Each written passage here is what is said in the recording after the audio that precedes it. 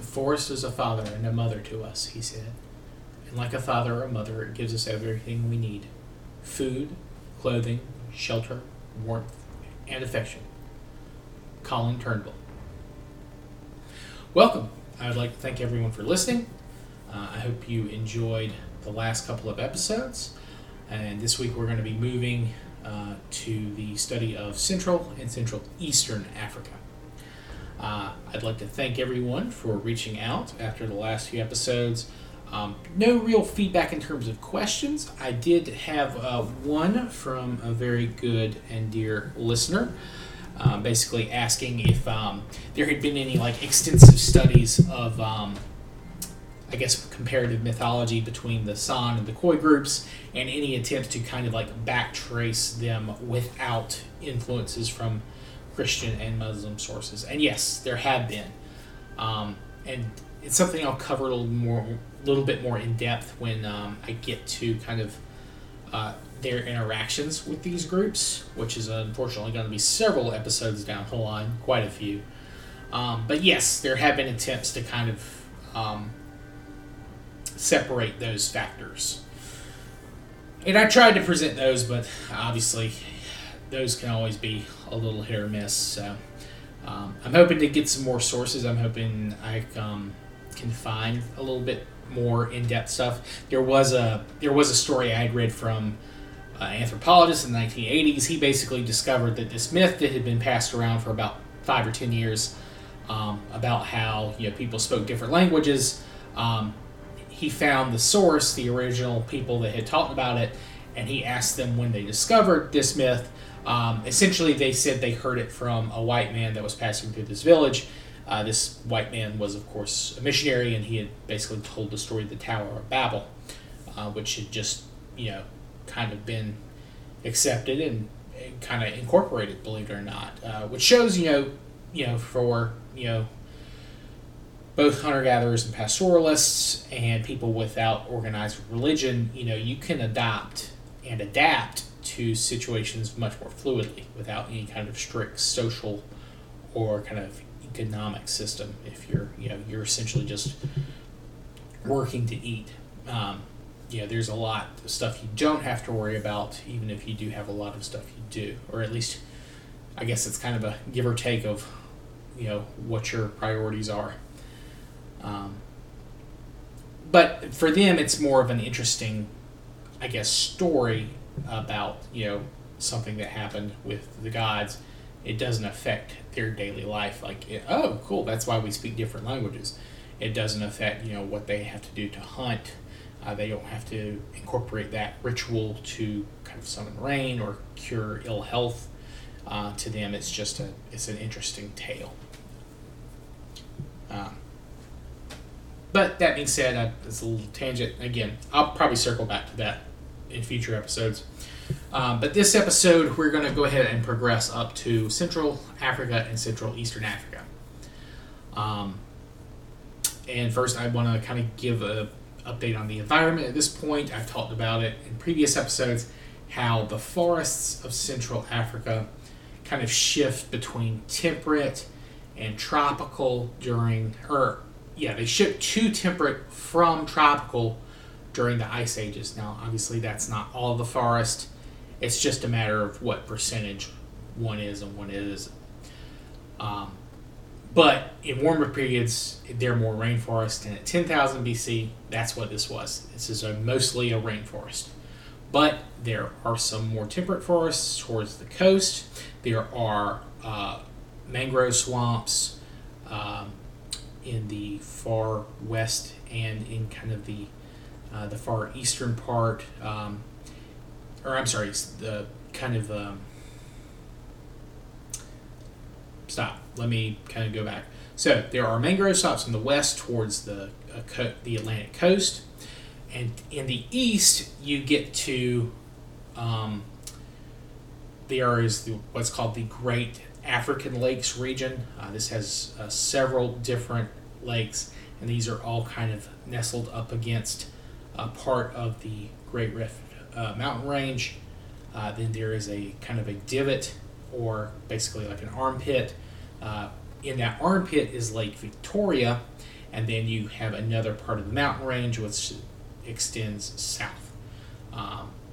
So basically it's a Y around Lake Victoria, and then from there you have on the western side of that mountain range you have like these dry forest lands, which is actually a huge important source for a lot of timber and stuff in later Africa for the people living in the Horn and the far eastern coast.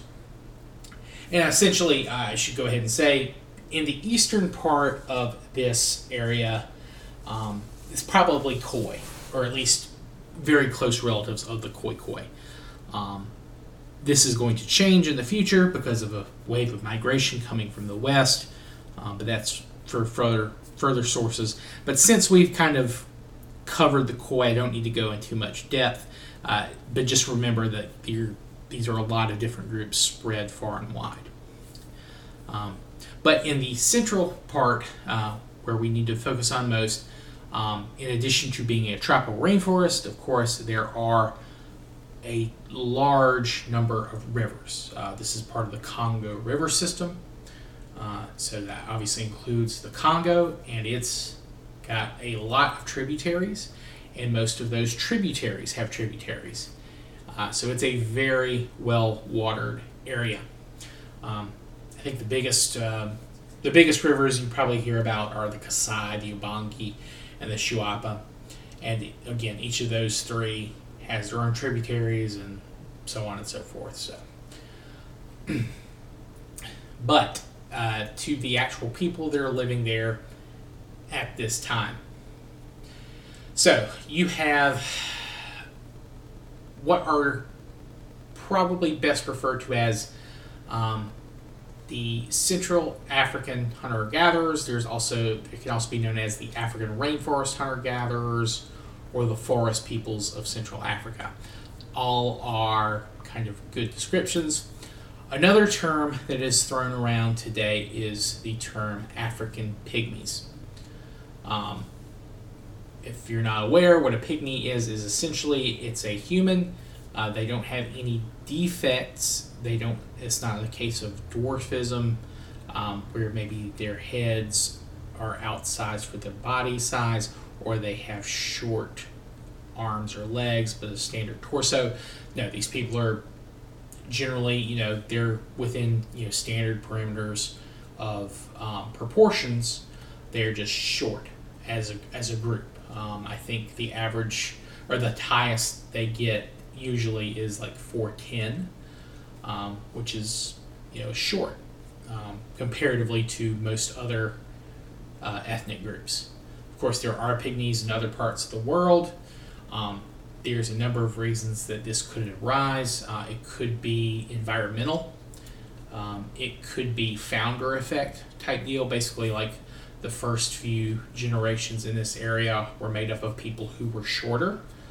And then that just kind of like keeps getting passed on because they have the most experience, they're most successful there. So these genes are more likely to be passed on. But that being said, this is highly debated. There are a number of reasons for this. Pygmyism also, or at least the term pygmy, can be considered a pejorative, even though most people outside of it don't mean it that way. It usually has that connotation, at least among the groups. Another complication here is even though these groups kind of have the same, they're part of that initial break-off, where you had the people that would become the Khoi and the San basically break off from our last common female ancestor, and then that group broke off into the Khoi and the San. The third, break is the Central African group. They came to these areas very early, and they were obviously successful because they had enough, population that they had to break apart and kind of diverge, and they occupied a very large area of Central Africa. But here's the thing: even though they have that same common origin, a lot of these groups were unaware that these other pygmies, quote unquote, existed. They didn't even realize that they're, I guess, that they're there as well. And in fact, with the advent of DNA and genetic testing, some of these groups are not even that closely related. Their last common ancestor was, tens of thousands of years ago. And in fact, they're more closely related to, I guess, more normal or more average-sized individuals that they're neighbors to. And that's reflected in language. Most of these groups speak a neighboring tongue, like a Bantu or like a Nilo-Saharan language. And, these groups basically, they're barely related, or if they are related, they're maybe speaking completely different languages. That's not to say that they don't share any overlap or anything. Some of their words are so far back. There might be a relation. There is the thought that there may have been like a proto-Pygmy tongue that just got replaced. I think that is probably inaccurate just due to how long and how isolated these groups were from each other. Even though they're not isolated in general, they're actually interacting with more groups than the Khoi and the San did earlier. But the funny thing is they aren't interacting with each other. And that's kind of that's an odd thing to think about, but that's what the genetic evidence suggests. And most of these groups, even if they don't have like a common language, all of these groups did have their own tongues. And they had their own words that do not show up in any of their neighboring languages, which means that they were probably all speaking something else and then eventually, just through a number of different reasons had to adopt these neighboring tongues. I think, though, the group that keeps the most of their original language, I think they only have like 30% of their words from a non-neighboring ethnic group's languages. And that's mostly their words for things that are local to them, like the forest area that they're living in. And that's not a large number, but it's basically they were using their words for things that neighbors did not know existed. Things like when it comes to honey harvesting or just different plants and animals that are living in their forests.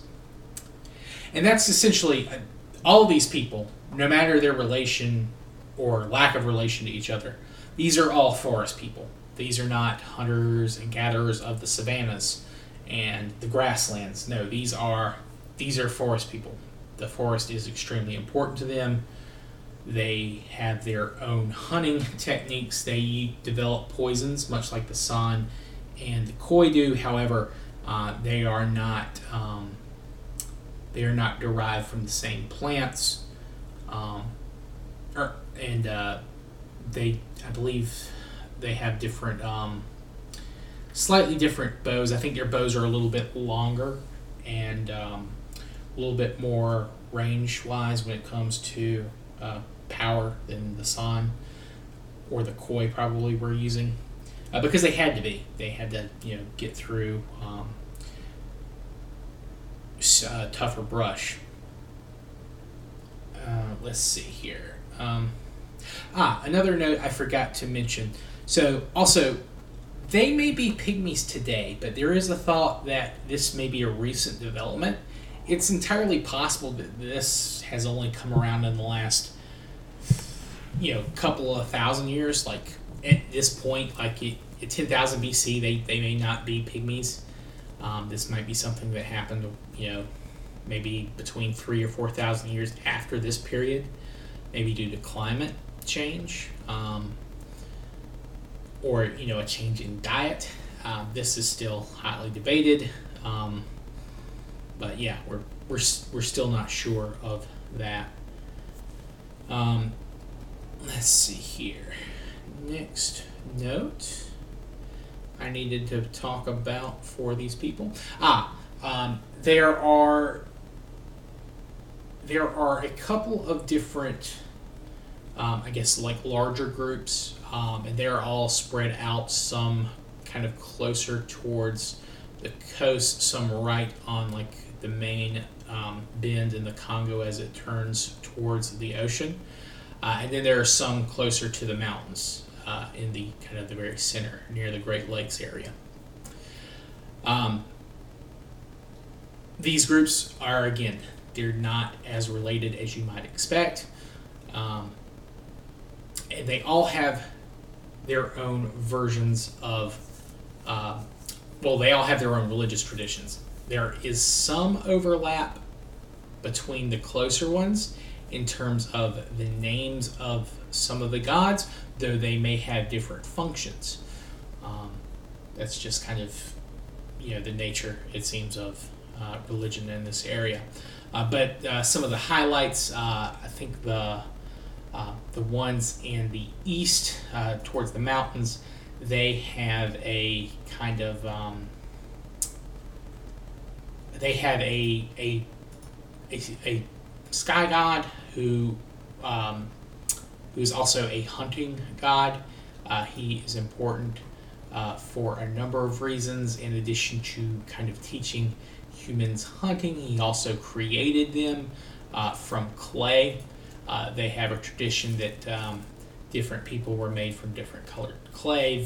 The group, at least that we know today, practices this form of the religion, the Bambuti. They believe that they were made from red clay. Their African neighbors were named from black clay. And of course, as soon as they met white people, it's like, well, it's obvious these people were made from white clay. This god is known as Korum or Kumvom, and he again is a god of the hunt. His bow and arrows make rainbows as he fires them. At the end of the day, at sunset, he gathers fragments and just parts of creation, and he throws it into the sun to kind of get the fire going for the next day. So again, he's extremely important. Not only does he make humans, he helps them hunt. He teaches them how to feed themselves. He is also very important for the sun and warmth and all that good stuff to kind of come into being. He is not the only god in this pantheon. He has a couple of messengers. He uses a chameleon to deliver messages, and he also has Gore, who is a thunder god. That is usually depicted as an elephant, which is a very good animal when it comes to being a thunder god. I think just breaking through trees, just charging at people. Then you have another group that has Arabati, and this is a moon god. And again, moon gods are fairly rare when you check out the total number of them in all religions. They're usually female. But there are some groups that consider him to have been the creators of humanity. He also used clay. I don't have anything that suggests that he uses different color clay. It's just he made them from clay. So humans being made from clay, this is a very old story. It's found in numerous religions. So there could be a common tie-in there. But Arabati is, I believe, an Ife name for this god. They also have another god known as Tore, and he's a god of forests, and he is an animal god, and he provides animals to hunters. But he is also a storm god, and he can hide in rainbows. And he also has the power to shapeshift. He usually has some form of predator, most likely a leopard. And in fact, humans stole fire from him, and he chased them, but he couldn't catch them. So, it frustrated him greatly. But then once he gives up and returns home, he finds out his mother has died, and so his punishment is that humans will also die. So he also becomes a death god. So he wears a great many hats. The Ife also have a story where Arabati, in addition to being the creator of humanity. He also keeps them alive. Humans don't die. At least they're not supposed to. They do age, though. So as they get older, eventually our body has to de-age them, return them to youth. Now, there are a couple of different versions of this myth, but essentially something happens. Usually, I think the myth I read the most is that a toad tries to help him, and Arabadi is kind of amused by this. He's like, well, if you want to help me, you have to pass this test, but if you fail, both you and this body are going to have to go to the underworld. And there are, again, numerous versions of this myth, but essentially the toad fails, and both he and the human body he's trying to help resurrect are basically they have to go to the underworld. And because of this, the rest of humanity is cursed to die as well, and then, of course, proceed to the underworld. So thank you, toads. The Bambuti, who I mentioned had the god Korum, they also have a kind of a death ritual. They, of course, have a concept of a soul. When a man dies, his close family members, usually a son, they have to kind of give a final kiss of death, or I guess it's more of a kiss of life, really. But essentially, part of the man's spirit goes into his son, and then another part kind of goes to inhabit a man's totem animal. And if the son does not inhale this part of your spirit, or if the totem animal is killed in a specific way, that the spirit can escape into the forest, and where it becomes like it's basically a half dead, half alive spirit that can only partly be seen, and it has to live in the forest with others like it. This is referred to as a Lodi. So again, you have a lot of different groups. You have a ton of different myths from each of these groups. And again, there are some overlaps. Some have Arabadi and Tori having the same names but switching roles. So it's a very this is one that compared to the mythology would actually be very, very helpful with. It's a lot more. But again, there probably wasn't a common religion between all these groups. They just, or if there was, it was extremely ancient, and just like the highlights kind of came through.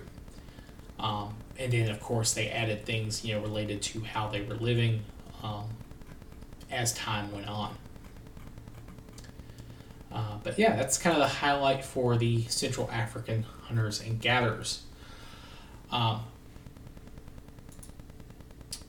So, the highlights for this are, so the highlights for this are extremely diverse group, even though they, of course, come from the same branch of the family of humanity, for lack of a better term. But it shows how isolated we were at that time. You have your area that you're comfortable living with, where you know where you live, you know how to survive there. Leaving that area can be difficult to do, and it's not something that they would undertake lightly. And we see, we will see as we keep going, that this is going to be a problem for several groups, and it's going to lead to desperation, and it's going to lead to tests and trials that we would have to overcome to survive. But that said, I think that's a good stopping point for this evening. We will get back next week. I think we will be moving further west to,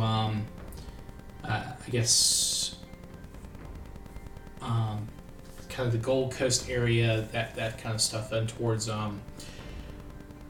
what is today the Ivory Coast and those areas, to cover Western African groups. And then after that, that might be a two-parter. There's a lot there, especially at this time, and we have more information. I think if I'm remembering my notes for upcoming episodes correctly, and there's going to be some additional stuff, kind of that we'll have to deal with in terms of environmental stuff. So yeah, that might be a two-parter, and then we'll cover the northern African peoples after that. And then we'll probably finish off on the Horn, because that's a very important place, especially when it comes to our next set of 10,000 BC episodes. So we've got some busy couple of weeks coming up, but yeah, I thank everyone for listening. I hope you enjoyed it, and I hope everyone has a good rest of your day. Thank you, and goodbye.